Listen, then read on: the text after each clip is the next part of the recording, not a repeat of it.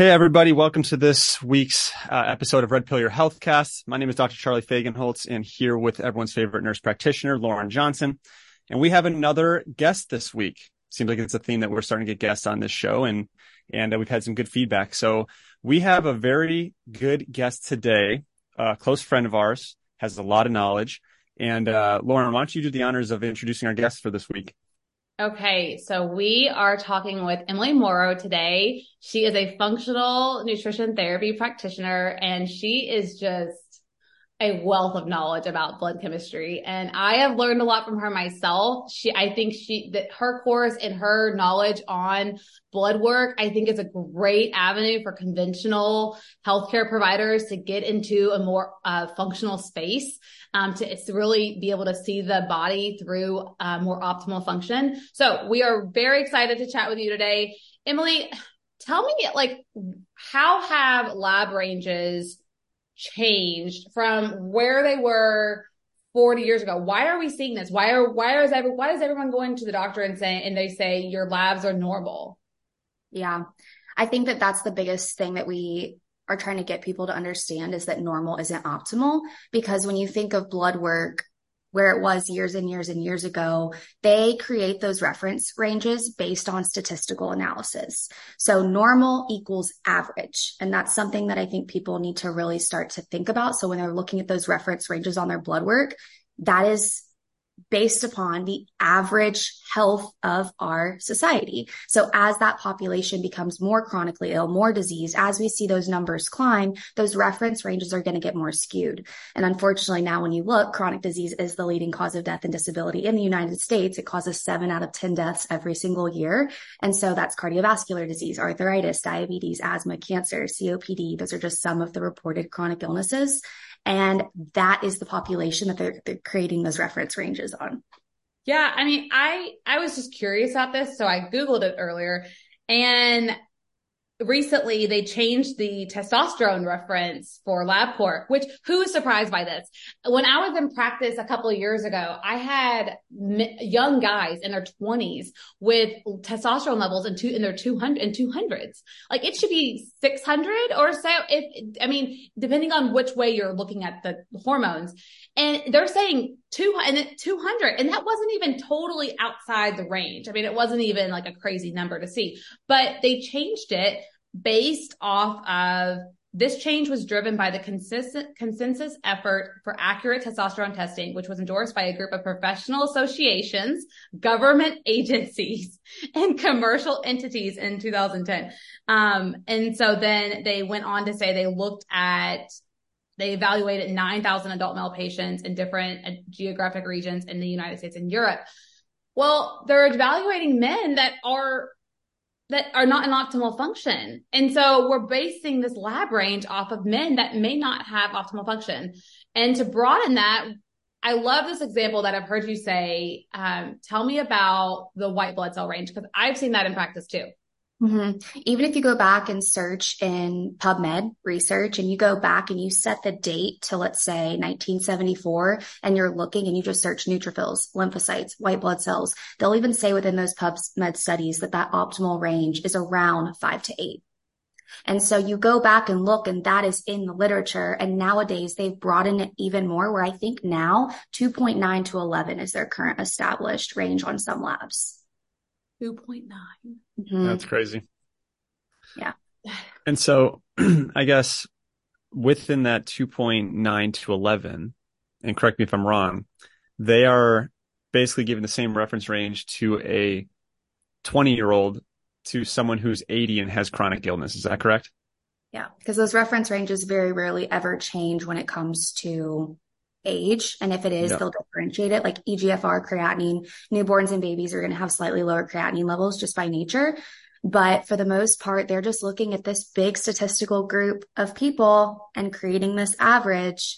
And when we know that, even ideal is 5.5 to 7.5, if someone's sitting in the windows outside of that, it's not going to get flagged.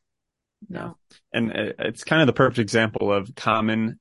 They try to make you think that common is normal. Mm-hmm. And those two couldn't be further away from each other when it comes to health. Mm-hmm. So when we have a patient that comes up with a white blood cell count of 3, and they feel okay. They're a little tired, but their white blood cell count's normal. What would you say to them if they have that low of a white blood cell count? So when we think about white blood cells, they lower in chronic cases. That could be chronic immune dysfunction, chronic infections. And so my first thing before I even look at the rest of their labs, and I'll explain why in a second, is your symptoms will tell a story. Do you experience fatigue? What are your energy levels? How is your sleep? How do you recover from workouts? These are just questions where you're gathering insight and information because the body tells a story. It keeps the score. Then from there, they're pretty much always saying, yes, I always get sick. I don't feel good. I'm having to lean on coffee for energy. I drink 4 cups a day. I haven't felt good for a really long time. And the reason why I don't go straight to the other infection markers is because bugs are creative creatures. They like to hide in various organ systems in the body. They'll even embed themselves in cysts. Lyme bacteria is really great at doing this, where they're undetectable by the bloodstream, or they create biofilms around them. So you go to look at a neutrophil, lymphocyte, eosinophil, or basophil, and they're almost protected in these homes and barriers where they're not showing out of range in the bloodstream yet until you go in and break those barriers. And then you start to see that jump in eosinophils. They're now detectable by the bloodstream. Which I love that you bring that up, because like you'll see somebody when they start addressing certain root causes, their lab work will change. You might see a jump in cholesterol, but we know that cholesterol is responding to those pathogens, and cholesterol is not a bad thing, but it's more of an inflammatory. This is the body rushing to help, which is looked at as a bad thing in conventional medicine. So, and chronic infection, I mean, those rates are just skyrocketing, because we're more susceptible today than we ever have been before. And why is that? EMFs, vaccines, all of it. EMFs, 5G, the stuff they're spraying in the skies. Our food is junk. Our soil is depleted. We're malnourished. A lot of people are drinking water that's got a bunch of junk in it. The air in their homes not high quality. It's honestly a combination of a lot of little things paired with the things that are sort of beyond our control in our environment. Yeah. I mean, we see that with like Lyme. Charlie, when did you say they find Lyme somewhere? The mummies. In mummies. And so they found Lyme. They found spirochetes in mummies, and then like Lyme, Connecticut is when it first became a buzzword essentially. But it's, it's been in our society for a long time. So much beyond Lyme, Connecticut. Yeah. And so, but it's been around for a long time, but why is it just now in the last 50, 75 years being more of an issue? It's because our bodies can't handle it now. Mm-hmm. And we're more susceptible to it taking over. Well, and if you think about what you said with 5G, I can't remember the exact PubMed study, but they were saying that a lot of these Wi-Fi and EMFs can actually increase and drive the growth of Lyme in the body. Yeah. And it can increase mold 600%. Yeah, that's a big one. And think about these smart homes that have everything connected, like their lights and everything. And it's like, how much radiation are you exposed to? Right. And you said cholesterol. That's like a whole different convo. We should talk about cholesterol, because that is a really, people think that cholesterol is like this, like I got to jump on it because they're so afraid of heart disease, because heart disease is increasing and it is a major cause of death. And so what would you say with somebody with borderline high cholesterol? I have completely, even in the past, I'd say 4 years, changed my viewpoint even more in the cholesterol conversation from what I learned from the holistic space, because the holistic space was still teaching to keep it around or less than 200, that 160 to 200. But the more labs I explored, especially when it came to overall optimal health and hormone balance, when you know that cholesterol is the backbone to those steroid hormones, I shifted that. Like, I really think cholesterol can go up to 240 based on age and gender. I think the LDL can go up to 140, 150 based on different circumstances. Those people tend to feel the best. And so when we have these cholesterol guidelines where 8 of the 9 doctors are on these high level pharmaceutical things that make money from a multi-billion dollar industry, it just kind of makes you raise red flags where they're above 200 and it's getting flagged, and there's fear there, and they want to write those prescription medications. But low cholesterol is worse, in my opinion. If you start seeing someone dip below that 160, LDL starts going too low, that's a worse response, in my opinion. Oh, I agree. And the people that feel better with higher cholesterol, well, I mean, It's good for your brain. It's good for your hormones. You need cholesterol for hormone production. It's not just, cholesterol causing plaque in the arteries. Well, no, I mean, like we have to look at the body as a whole and at what other things cholesterol causes, or affects. Okay. So you would say it's okay to go a little higher, but what are other ways we could look at cholesterol that might help shine a brighter light on why it's whether that high number is actually a risk for heart disease? Because this is something I was doing when I was practicing, is using the NMR profile to look at the size of the particles. And if you want the particles big and fluffy, is what I would used to say. And then the small dense ones were more of an issue, and that would be more likely to cause heart disease. Is that something that you're familiar with? Yes. If we suspect that, you can run particle size for the cholesterol markers, but also there's so many other heart markers you can look at. You can look at fibrinogen, you can look at D-dimer, you can look at the insulin markers, because insulin's a huge driving factor for imbalances, and looking at it the full picture with homocysteine. Are they methylating? CRP, highly sensitive. Those are all things that I think have to be factored in. And it's interesting too, because you very rarely hear about things like the risks of very low density lipoprotein, VLDL. But I dove into this more, and I've always been told, hey, you want it less than 15. Again, started looking at labs and SpectraCells and other markers and symptoms. And if it's too low, they might not have enough choline. We both know how incredibly important choline is for the body. You address that choline and that VLDL starts to increase to a healthy range. Same thing with that triglycerides HDL ratio and seesaw pattern. HDL is known as the good cholesterol. Very rarely do you hear about the problems that can arise if it's too high. If you start seeing HDL creep up, triglycerides going down, that's an early detector for autoimmune disease. Yep. I was going to say HDL too high, autoimmune for sure. That is fascinating. And yeah, I love the heart component, talking about homocysteine. Charlie, I know you like homocysteine to be at 7. I like below 7. I like above 5, below 7 generally. And how is that related to heart disease? Let's tell them. Well, that's methylation in a nutshell, is homocysteine, or it's really MTHFR. But all that, like compared, we're talking about cholesterol, we have homocysteine.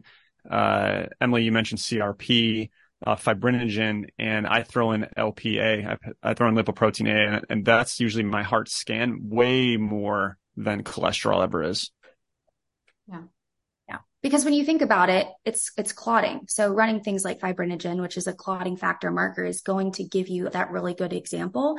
And then even if that fibrinogen's high and people are at these higher risks for clots and heart disease, you have to ask why. A lot of viral bacterial stuff like that's going to create cytokine storms and drive these fibrinogen markers higher. Yeah. And back to Lauren, when you said homocysteine, if you have high homocysteine, you don't make good glutathione, and glutathiones are master antioxidants. So then again, it goes back to antioxidant reduces inflammation. If you don't have enough of our master antioxidant, you're going to put down more cholesterol into the arteries to try to patch up like the potholes, so to speak, or the inflammation in the vessels. So those are my top 4 whenever I'm thinking heart disease or blood vessel health. And not cholesterol, which even Correct. the functional MD, some of the really big popular ones that are really well known, they will still go off of cholesterol, and they want it even lower and lower because they're seeing it's still, all these heart attacks are still happening. So this statistic is from the paleocardiologist, but like, I think at least half, 60 to 70% is from what I remember, 60, 70% of people who go to the ER with a heart attack have a normal LDL. And so it's like, why are we even looking at that? But then they just think, oh, we just need to lower it more. Right. That's what they think. Their response is it needs to go lower, but it's not that at all. It's that they're missing the mark completely. Mm-hmm. Yeah. Wait. Western medicine missing the mark? Okay. So talking about cholesterol. So you have a patient that has higher cholesterol, borderline, their liver enzymes are, cause I mean, I've seen many women with borderline cholesterol, their glucose starting to get higher. Their liver enzymes are a little high. Maybe one is a little bit higher. and then their vitamin D is low and their thyroid starts being off. And so we start seeing this picture, but then they look all normal by conventional medicine or lab ranges. And so how is all of that connected?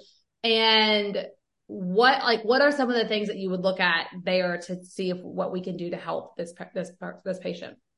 Well, I remember when I was working with a functional med doctor, and he studied for years under Dr. Karizian, even, who's really great at speaking to the thyroid, and how it should be the first thing you should look at when you see that elevated cholesterol and LDL should be the thyroid. Now, what's really interesting about that is it takes a significant dip, similar to the liver enzymes, significant dip in function, about 25%, before you start to see an actual shift in the thyroid markers. So then you have to go look at possibly some other clues within a lab panel. So I go to two other markers. I go to MCV and I go to calcium. MCV, we are seeing so like shifting in the upward end right now after the past few years, which is so fascinating to me, knowing how viruses impact the thyroid, because MCV will elevate prematurely of hypothyroid. Same thing with calcium. Calcium will start to elevate prematurely before the thyroid markers ever go out of range.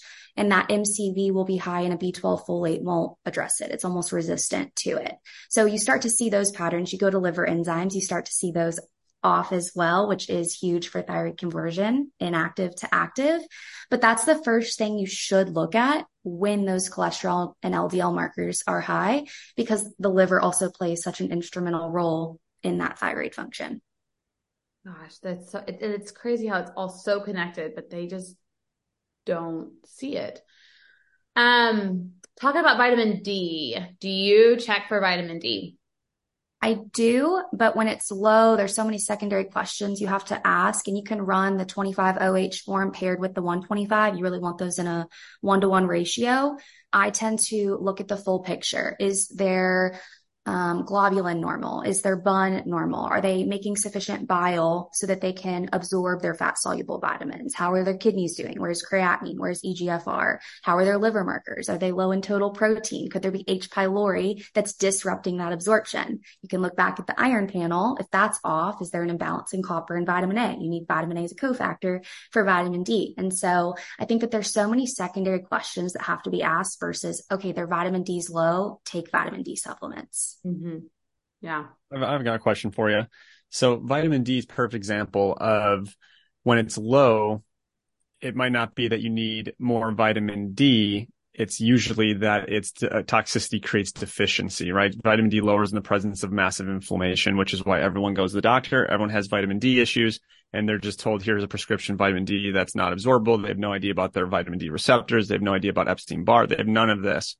Would you say that what you see on blood work in general is that toxicity is creating massive deficiency in us?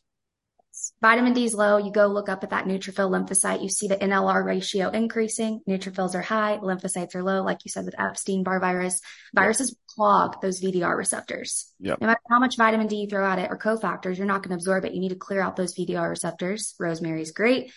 And then address the viral load. And then that usually comes from addressing the other systems. Are parasites driving the viral imbalance? Is it underlying bacterial infections? Is it mold? Is it EMF? Is it Wi-Fi? So yes, toxicity does create deficiency.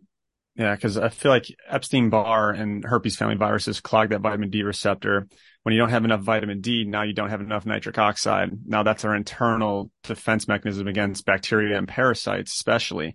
So now you're just set up for this this vicious circle of just chronic infection, which is why, vitamin D, T regulatory cell stuff of the immune system is the gold standard to regulate Th1, 2, 17 and all that. But again, it always comes back to, if you don't address toxicity, it's just going to be a lifetime of supplements, I feel like. I agree. So interesting. I have another question for you. So when I studied blood work, I did functional medicine through Tatis, as well as you just mentioned. He loves the thyroid. Would you say that his ranges have also changed functionally in the last probably 5 years? I haven't looked at what he's shifted or changed just since when I initially... More so yours compared to what he has taught through Apex and all that. I would say, yeah. I feel like just the more you look at labs, you start to recognize when people feel really good and all their other functional labs look good, where is their blood work falling? And what does that look like? Versus when you see the patterns of a specific GI map, a Dutch test, a SpectraCell, an HTMA, they're not feeling great. What does their blood work look like? What are those patterns? And so I feel like over time, if there's never going to be a perfect, this is the exact bottom limit and this is the exact upper limit. You really, with blood work, have to look at it from a full picture, because someone could be perfectly healthy and have a TSH that's not in perfect optimal range. Yeah.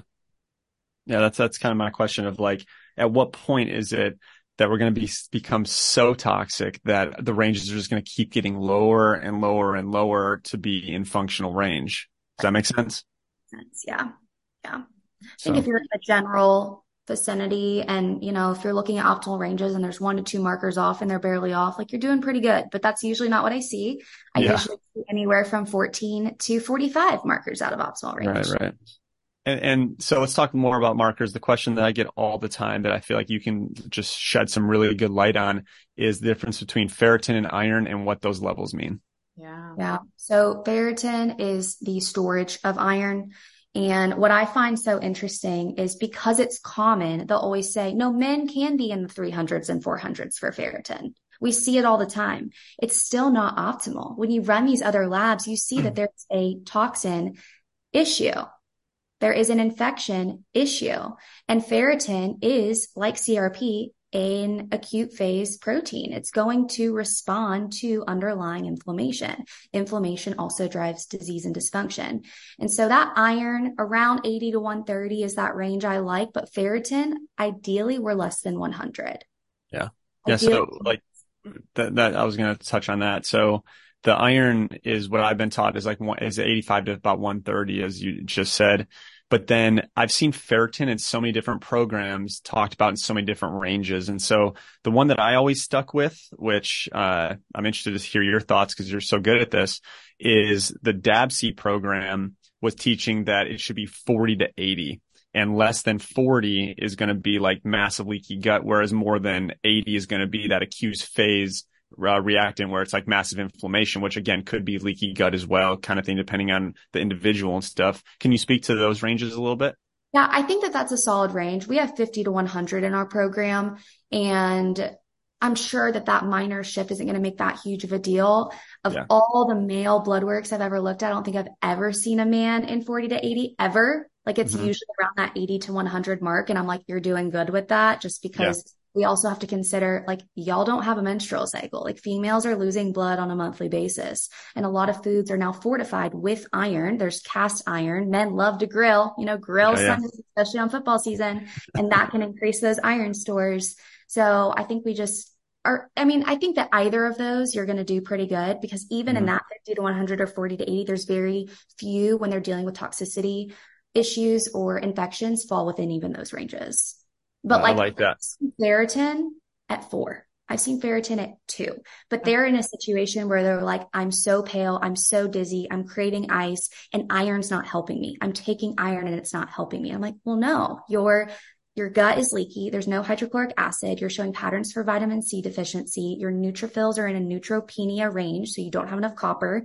You need vitamin to load copper into ceruloplasmin to utilize iron, make it bioavailable. And then I'm like, let's run an HTMA and see what's coming out. Let's run a fatty analysis and see what your actual cellular levels of iron are, right? And so it's interesting when you run and look at that full picture, they usually don't need iron unless they're bottomed out in red blood cells, bottomed out in hemoglobin, bottomed out in hematocrit. And I always say, hey, have you had a ton of bleeding? Oh yeah, my menstrual cycles are so heavy. Okay, we probably let's do beef liver. So go on. Go ahead, Lauren. Well, I was just going to say, so what would you tell somebody with that low ferritin who has all the symptoms? What would be your starting point to address that? I think first you need vitamin C. That's going to increase that non-heme iron in the gut, number 1. My second thing is B vitamins. So Candida will deplete a lot of your B vitamins, feed off of them, but like riboflavin, for example, like that will impair iron absorption. A lot of people are actually low in B2. It's one of the most common deficiencies I see on SpectraCells. It's also very common in women with migraines. Yeah. What? Yeah. We were saying the same thing. It's migraines? the migraines. Yes. Yeah. Yes. And so when like you hear this and, even the liver is important for the gut and they're like, yeah, I deal with high insulin, my blood sugar is wonky, I have pain over my right rib cage, I see their iron panels low, they deal with migraines, they're probably low in riboflavin. They're usually just low in nutrients in general, going back to toxicity creates deficiency. But I start just thinking about how can we get them absorbing the nutrients from their food. Warm lemon water, chewing their food well, lowering stress levels, digestive enzymes. That's sort of where I start. If they're severely iron anemic and they need support, a lot of foods rich in iron paired with vitamin C, avoiding dairy. Dairy will inhibit the absorption of iron, calcium will. So high calcium, phosphorus, that'll decrease iron absorption. So most of y'all's followers aren't like drinking soda, but that's a high phosphorus food that's going to lower iron absorption. But that's common in our society for people to have Coke, to have Dr. Pepper. It's also really common for kids. I had once had a child in the peds ICU who was severely anemic because all she drank was milk. And of course it was just the regular pasteurized whole milk, but all she drank was milk. And she was so anemic that she had to be in the ICU. And it does impact nutrient absorption when all you're drinking is milk. And so really need to be, especially also looking at what type of milk you're drinking and doing one that is not adulterated and pasteurized and all the things.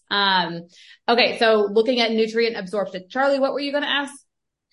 What I was going to say was kind of piggybacking off of what she said, B2, the like forgotten nutrient that makes your MTHFR actually run. And it's, eaten up by yeast and migraines and cracked corners of your mouth and all that stuff. People who go to sleep and they jerk themselves awake, a lot of times B2 deficiency. And you talked about all the cofactors of iron. You talked about copper. You talked about your B vitamins. Talked about vitamin C. Talked about hydrochloric acid, be able to digest your iron essentially and absorb your iron. The one thing that maybe you can touch on is what about like if you have high iron and low ferritin or low iron, low ferritin or both high? Can you just talk a little bit about like what those patterns can mean for people who are listening? Yeah. So B12 deficiency can actually show up as high iron. They could still be dealing with an iron anemic situation. So when we think of H. pylori or even parasites disrupting the absorption of B12, the second you correct a B12 deficiency, you'll actually see that iron bottom out. That can happen often. But I'd say a big thing that causes that high iron pattern is usually either heavy metals or viruses. That's like a common driver for that. Those are really, really, really common causes if it's not a conversion issue, a nutrient issue, or a B12 anemia situation. And then parasites. Parasites create inflammation in the body and they feed off those ferritin stores. So you'll tend to see that seesaw of iron creeping up from inflammation and ferritin bottoming out. Yeah, I was going to say, whenever iron is high, my first thought is virus in the liver. Yeah. And would you say that, because I always see that, the most common cause in my practice of anemia is parasites underlying generally. You'll see that ferritin bottom out and then over time the iron will bottom out. But at first it's going to rise because of the inflammation. It's like the acute phase reactant. I saw that with a lot of COVID labs. Like when they went and got tested, their iron sort of went up because viruses depend on iron in order to efficiently replicate. Yeah. So it's going to increase. And then those viruses will basically attack those cells intracellularly and just wreak havoc. Yeah, they're smart, especially if they're engineered. Creative creatures. And so I've a question for you. So we love blood work when you read it functionally, when you read it correctly, because blood work that is read wrong is maybe the biggest waste of time, I feel like, because it gives you no direction, no answers, all that. But when you read it from the way that you read it, it's a totally different experience. And it's a totally different outcome because you're able to add, like, the better questions you ask, the better results you'll get, right? You talked about that in muscle testing and everything. Do you use any bioresonance or any frequency scans or anything on top of blood work? Currently, no. Have you in the past? Have we? Yes. There are, I think, a time and place for it. Absolutely. And I stopped using it when I started noticing the same trends coming up over and over and over again from the patterns of blood work. So one thing that I was not taught this, I learned it over time, was to detect the clues of what the blood work will do when there's parasites, what it'll do when there's heavy metals, what it'll do when there's mold and mycotoxins, what it'll do when there's Lyme. So you see a bioresonance response, and when it's the same, if I can not run it and only run one test, that's what I tend to do. So for example, with mold, when you start to see low carbon dioxide, low specific gravity, elevated ESR, histamine responses, high leptin, high TGFB1, there's an irregularity in the zinc red blood cells, the ferritin's off. I'm like, there's mold. There's mold going on. Do you have brain fog? Yes. Is your blood sugar wonky? Yes. Then I know sort of how to tailor their approach. Because I think that blood work can also, there can be a lot of stuff going on, but it sort of shows you, because it's an immediate response, what's the priority a little bit. If you can read it from the right lens. That took me years to figure out. It took me years to figure out that your neutrophils may not be out of range and your lymphocytes may not be out of range. But if they're seesawing and your lymphocytes are increasing and neutrophils are decreasing, that's a very stubborn pattern that can either be autoimmune or underlying strep, underlying staph, underlying Lyme disease. White blood cells are tanked at 3.0. It's been there for a really long time. And how about the emotional realm of health? How do you see, because you can see on blood work stress patterns, but essentially you won't be able to really pinpoint where the stress is. That's like where you would use just a history of asking the question, but it won't be like an NET type session or something where you get to like the pinpoint. Could you find that in blood work, or is that kind of just out of the realm of blood work? Sometimes, yes. So what's really fascinating is when I've seen eosinophils and basophils at 0, similar to cholesterol, we never hear about that. We never hear about, hey, what happens if they're at 0? I find that that's often the anxiety and depression situations. Begin to start asking questions, because basophils will almost be recruited in those depressive type situations. I actually was on a call last night with someone and she was like, yep, my eosinophils and basophils are 0. And you can just see it. I mean, when you study Chinese medicine, you can look at the face, you can look at the tongue, and you can know what's going on. I think that there's power to that. So yes, we have labs, but when you can see someone face to face, you can see it all over their face. And so I'm really big about, let's go back in your history. Let's ask questions. One of the first questions I tend to ask people is, when's the last time you felt really good? And take me back to the beginning. What was your birth story? What was the relationship like with your parents? And you allow them to start talking and speaking to things. And they're like, wait a second. I had my tonsils removed when I was 7 years old. Wait a second. I had strep throat growing up. Wait a second. I had PANS and PANDAS tendencies. And you begin to have this map out in front of you of knowing, where do we start? Because yes, they may currently be in an abusive situation and dealt with something 5 years ago, but what did they go through as a kid? Right. Neural pathways were created. Like I had a patient yesterday, and first thing I find, chronic parasite, immediately the first thing. But when I went to ask the body how to treat it, it went to emotional parasites in life and back to father stuff in childhood. And I've seen that if you don't go after that in the right order, you can put people into some crazy detox reactions. And so that's what I was wondering, is there anything that you see on blood work that can be like, oh, this would be a resentment pattern. This would be a paralyzed will pattern. This would be a worry pattern. You know, I'm always trying to find some cool stuff like that, because people like that would be pretty fascinating to look at blood work and be like, oh yeah, they have paralyzed will from this age or whatever it is. That'd be pretty tight. I need to start really paying attention to it. What I will say is, when I see a blood work of depleted, that's the state they're in. Grief, stress, chronic anxiety. You run an HTMA, and I mean, they're just low in everything. They're just bottomed out. And so with those individuals, you usually can't put them on a detox program. Right. Let's work on the heart side of this. Let's ask questions. Let's establish the healing side of our heart, because we are physical beings, we're spiritual beings, and we're emotional beings. And so trying to fix a spiritual or emotional issue with a physical supplement isn't going to work. Correct. And you'll know that it's not going to work. Typically, those people, when you give them a supplement, they won't respond well. And and that is one that you'll have the practitioner tell them, well, you need to feel better or you need to feel worse before you feel better. And it's like, no, you shouldn't be feeling that bad. And if they aren't tolerating anything, then you're going to know we need to start working on your nervous system, on emotions. But I do love with muscle testing how you can see the priority and where it's going in the body, and kind of go from there and do that alongside of other things too. Yeah. I think it's cool how everyone can have their own form of practice, and the specific type of client comes to them. It's almost like that's exactly what they need. Yep. I don't shy away from the fact that a huge part of my practice is bringing my faith into it. And what's so incredibly cool that I've been able to witness over the past few years is when I'm just like, we were all given innate intelligence, intuitive wisdom. And so when I can just sit and pause and listen, there have been countless times where I will know and feel and believe in my heart or with that person what they need to do. Yeah. Right. Just like if you're with someone, you know, right now, I don't need to say anything and I just need to sit here and listen. Like, you know that they might just need a hug right now. You know that, hey, I need to bring this person a meal. Like, our bodies were designed to know that because we're all connected. Every single one of us. Every single one of us.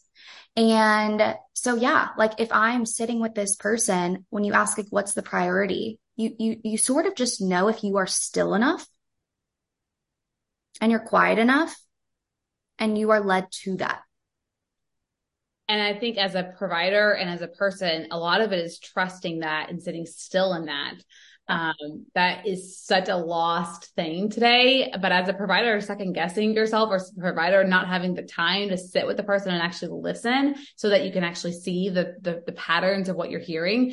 I think there's so much power in that, and just learning to trust what you are feeling and acting on that, and going with that first, and then moving on to addressing, whatever, the blood work or body is showing.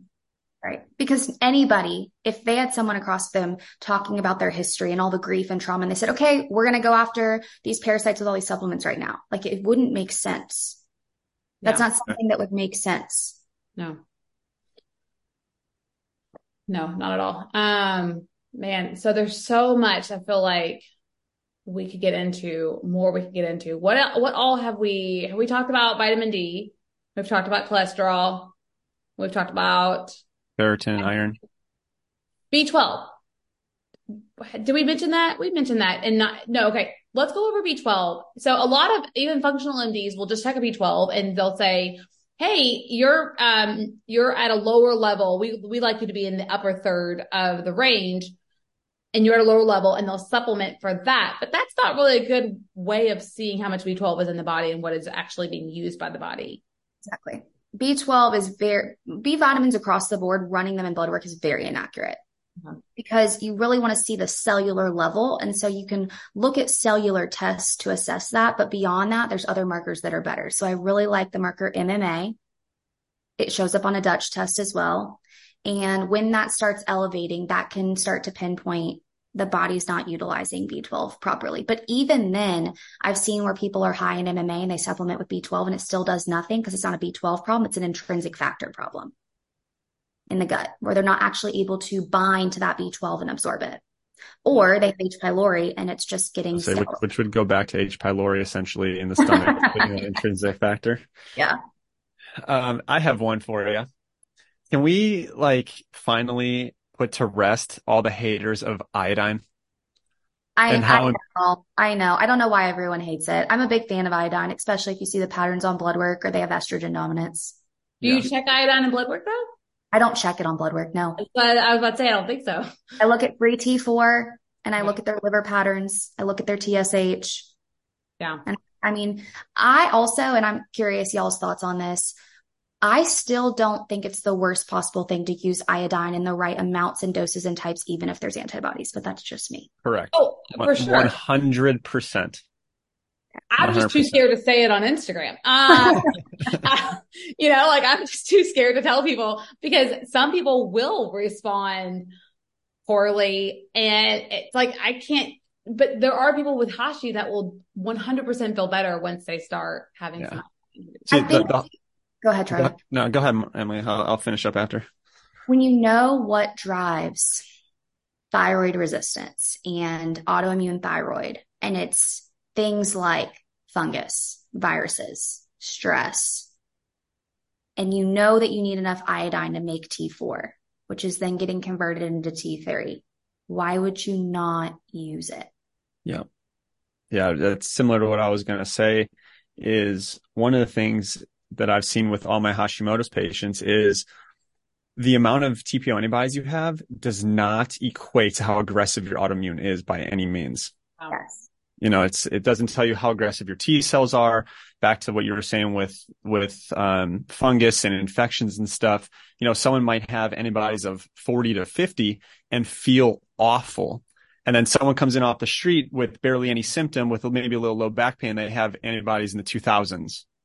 And so again, like, does iodine help create TPO? Like it can, right? It does do thyroid peroxidase, but again, you need iodine in order to function properly. And so I feel like a lot of times people get very scared off, or not scared off, but frightened with TPOs going high or starting off a little higher. But it's just the body shifting, and the body's going to regulate over time. It's just not a good marker of how aggressive your autoimmune is, going off of just how many antibodies you have, in my experience. Well, and iodine will increase TSH too. And so, so conventional providers will see that and go, whoa, whoa, whoa, this is the wrong way. And it's like, well, no, it's not that we're increasing thyroid function. So. Yeah. And I have seen, I had a patient who came in and her antibodies were, I think, 16 or 1800. And after the first year of us seeing each other, she was feeling better, and they got down to 60, which she was getting better. Her antibodies were going in that direction. So it's not like, it can be an indicator of getting better as well, but it's not always the sole indicator, is what I'm trying to get across, of how aggressive your autoimmune is. Yeah. What were you gonna say? I also tend to ask those people the questions like, is your skin dry? Do you struggle with sweating? Like, those are really good signs and symptoms that they actually need iodine. Yeah, for sure. Crusties in your eye. If people wake up and they have crusties in their eye, iodine deficiency. That's a good clinical pearl. Yeah. That's a really good point. Is like correlating it with like those symptoms and actually connecting the dots there. And it's not just what you're seeing in blood work, but also what they're experiencing. That will help them to feel confident in what they're doing. Do you do actual iodine, or do you just say, go take some kelp? Because some people like kelp. Like kelp? Kelp. I can't say I use kelp very often. Usually Emily's like, I don't use those vegetables. I'm just a carnivore. Yeah, no, I don't love kelp, but I've seen a lot of HCM providers actually recommend. Can I actually say, so I used to eat like so many vegetables, and I was talking to my friend about this the past 6 months, how I just stopped craving them. Like, I just was like, you know what? I'm just not in the mood for vegetables right now. And I'm like, I love basmati white rice. Outside of basmati white rice and my fingerling potatoes, like, I'm basically carnivore for the last 6 months. Yeah. And I feel great. My gut feels awesome. Other phases of different things that we need. But yeah, so you use iodine. I will. I like the brand Lugol's. I like when it's in different, and I learned about the brand Vervita from you and Dr. Barry Warren, and I like their thyroid supplement. Yeah. Oh, it's good. Oh yeah. Yeah. That's a good one. It's got the selenium in there and the rubidium, which helps, rubidium helps lower cortisol, because usually it's cortisol issues a lot of times. Yeah. And then they have the selenium in there, but then they don't have the tyrosine, but the tyrosine is in Spiracell, and a lot of the supplements were made to be taken together. So they didn't overload all the different supplements, but it is definitely a good one. And I don't remember where I heard this from, because iodine's always kind of grouped into the thyroid conversation. But back when I was dealing with TBIs, I've had 7 concussions. And so you research, what are the ways to heal the brain? I know, soccer, snowboarding, all the accidents. Iodine is a nutrient that is extremely important. And if it's low, it's one of the most common causes of brain damage. Taking iodine can actually prevent brain damage. Yeah. And it's so fascinating when you say that. The creator of Vervita, Dr. Dick Versendahl, who was, the biggest influence on my life from this perspective of my life, always said in the 80s, this is back, he'd say that everyone's deficient iodine and vitamin D, and he would load people on those, load them. And a lot of supplement companies weren't happy with him, because they thought it would, again, similar to being on Instagram today of will people report you or whatever it is. And he was just like, no, people are testing for a ton of iodine and vitamin D. And the thing he said about iodine was that he goes, the thyroid is in between the brain and the heart. It's the communication between the brain and the heart. And so the thyroid is the mother of all happiness, and it protects the blood-brain barrier. And he said that in the 80s, like that's how many years ago? I believe it. But I always have, not always, past when your eyes are open to all of this stuff in health, you start questioning and you start seeing they're pulling iodine out of everything. Why? Yeah. That's what I was going to bring up. Look at the fact that, do you know what is going to be one of the most profitable and most prescribed medications between 2030 and 2040? Alzheimer's drugs. Mm-hmm. Brain. Yep. Like, what's the agenda? Well, how much time you got on that one? You got a few more hours on here? But I wanted to point out like why we are so iodine deficient today, because I don't think we've actually discussed this on the podcast before. I have done a post on it, and I know Dr. Charlie has mentioned it probably in his membership, but people are so iodine deficient today because they used to use iodine, I think to like soften the bread or whatever as a conditioner for the bread for flour. And they use bromine, they use bromine now, which is the opposite of iodine. It takes the place of iodine in the body. Yeah. And then we also have fluoride everywhere. I just got a message yesterday of a mom who was told to give fluoride tablets to her like toddler to ingest because the toothpaste was not enough. You need to ingest this neurotoxin and anti-thyroid thing. I don't get it. But so there's fluoride in the paste that they put on kids and adults. The fluoride medications, and then in the water, and then in the medications, like asthma medications. Yep. I mean, it's everywhere. So there's fluoride a lot of places, and there's so many anti-iodine what's the word I'm looking for? That will basically negate the presence of iodine in the body. Yeah, they're part of the periodic table halogens. And so the larger molecules will displace the smaller. And so iodine's like the smallest halogen, and you got chlorine, bromine, and fluoride's like the largest. And so again, you nailed it. You got the fluoride toothpaste, you got fluoride medications, you got bromine in the breads and stuff on shelves. And then you got kids enjoying the sun in their chlorine pools and all that type of stuff, and chlorine in the drinking water and everything. And so iodine is just has been getting beaten up for decades now. Well, then all the environmental exposures like cadmium, lead, methyl mercury, these all interact with iodine. Yeah. And it's in everything. Like they put lead in babies' food and babies' toys. Like, why? Yeah. And it just goes to show you, it's not just one thing. Like it's never just one thing. It's never just going to be this one exposure. I mean, usually there can be one exposure that's like the tipping point. Sometimes it's vaccines. But sometimes it's other things. But usually it's a combination of it all. Yeah. It's definitely multifactorial. It's just, maybe not a smart idea just to directly inject a neurotoxin into your blood, but there's other stuff in the environment too. Yep. All right. I think that was a really good overview of blood work and like how I think I do want to say, if you're a patient, you're like, I don't have access to somebody holistically around me. I really want to ask for blood work. What do I ask my provider to get? We don't have to list it here. Emily, I might have you list out some things that you would probably have somebody get. Because I do think there are ways that you can help yourself, by looking at your own blood work and knowing, and Emily has a mini course. She has a blood chemistry course. She has the master level course that's, more for it's for providers or for patients who really want to go deep. But she also has a mini course that helps you just see the lab ranges and know how to interpret those lab ranges. And I think that is a really helpful tool. I think that her blood chemistry course was one of the things that really helped me as a conventionally trained provider to connect the dots. And so if you are looking as a conventional provider or even as a holistic provider, you want to be able to interpret blood work in a better way and look at optimal function, I really recommend her course. Anything else that we did not go over?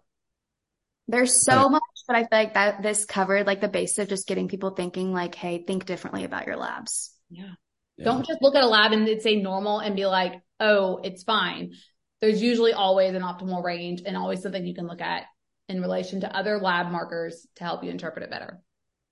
Yeah. Is there any last thing you want to say, Emily, before we go? Oh man. I would say if their provider won't run them, because there's a very good chance that won't happen. You can take the specific codes. You can say, I want free T3 run. I want free T4 run. And there's a very good chance one of two things will happen. They won't run it. They'll give you a really hard time about it and they won't run it. Or you're going to get a really fancy super bill in the mail. This happened to me years ago when I asked them to run an iron panel and a thyroid panel, and I got a super bill in the mail for $800 because insurance is such a corrupt system. That's a whole different conversation. I'm sure y'all have covered. Yep. So yes, you can go run a basic CBC, CMP, vitamin D, cholesterol panel with your doctor. But what I do love about this blood chem course, and one of the reasons I created it, is it's a loophole of allowing health practitioners to go through their system where their doctor signs off on the orders so that we can order these things, because otherwise they don't allow it because the system's kind of just not great. And so people could go to someone who is able to order through that platform and they can customize any panel and it ends up being cheeper. You can run a ton of markers. So much cheaper. I will say this as I have experiences myself. When my husband, we had really good insurance and I was like, oh, sure, I'll just run it through insurance. And it was so much more than if I would have just ordered it myself through, the system that you have. It was so much more. And so you can see a whole lot through that system. And then working with one of her practitioners that has taken the course and can look at blood work through that. And that can be side by side with their current provider. Like, I'm always about building a team. Everyone has a different specialty. Someone might specialize in the nervous system. Someone might specialize in bioresonance, but like having your blood work run from someone who knows what they're looking at, just to point the picture of, hey, it might help for you to add in some digestive enzymes, your globulin's low, maybe some aloe vera juice. I think that's really insightful. Yeah. Yeah. That definitely takes a tribe to heal. And, that's for sure. All the tools you need in your toolbox. So it's just another phenomenal tool. Absolutely. Well, thank you so much for coming on here, Emily. This was a great conversation. I think people will at least start to question their blood work and look at it through a different lens. And if that is all we accomplish, then that is great. But hopefully you took away a few more tidbits from this great conversation. Awesome. Thanks for having me out. Thanks.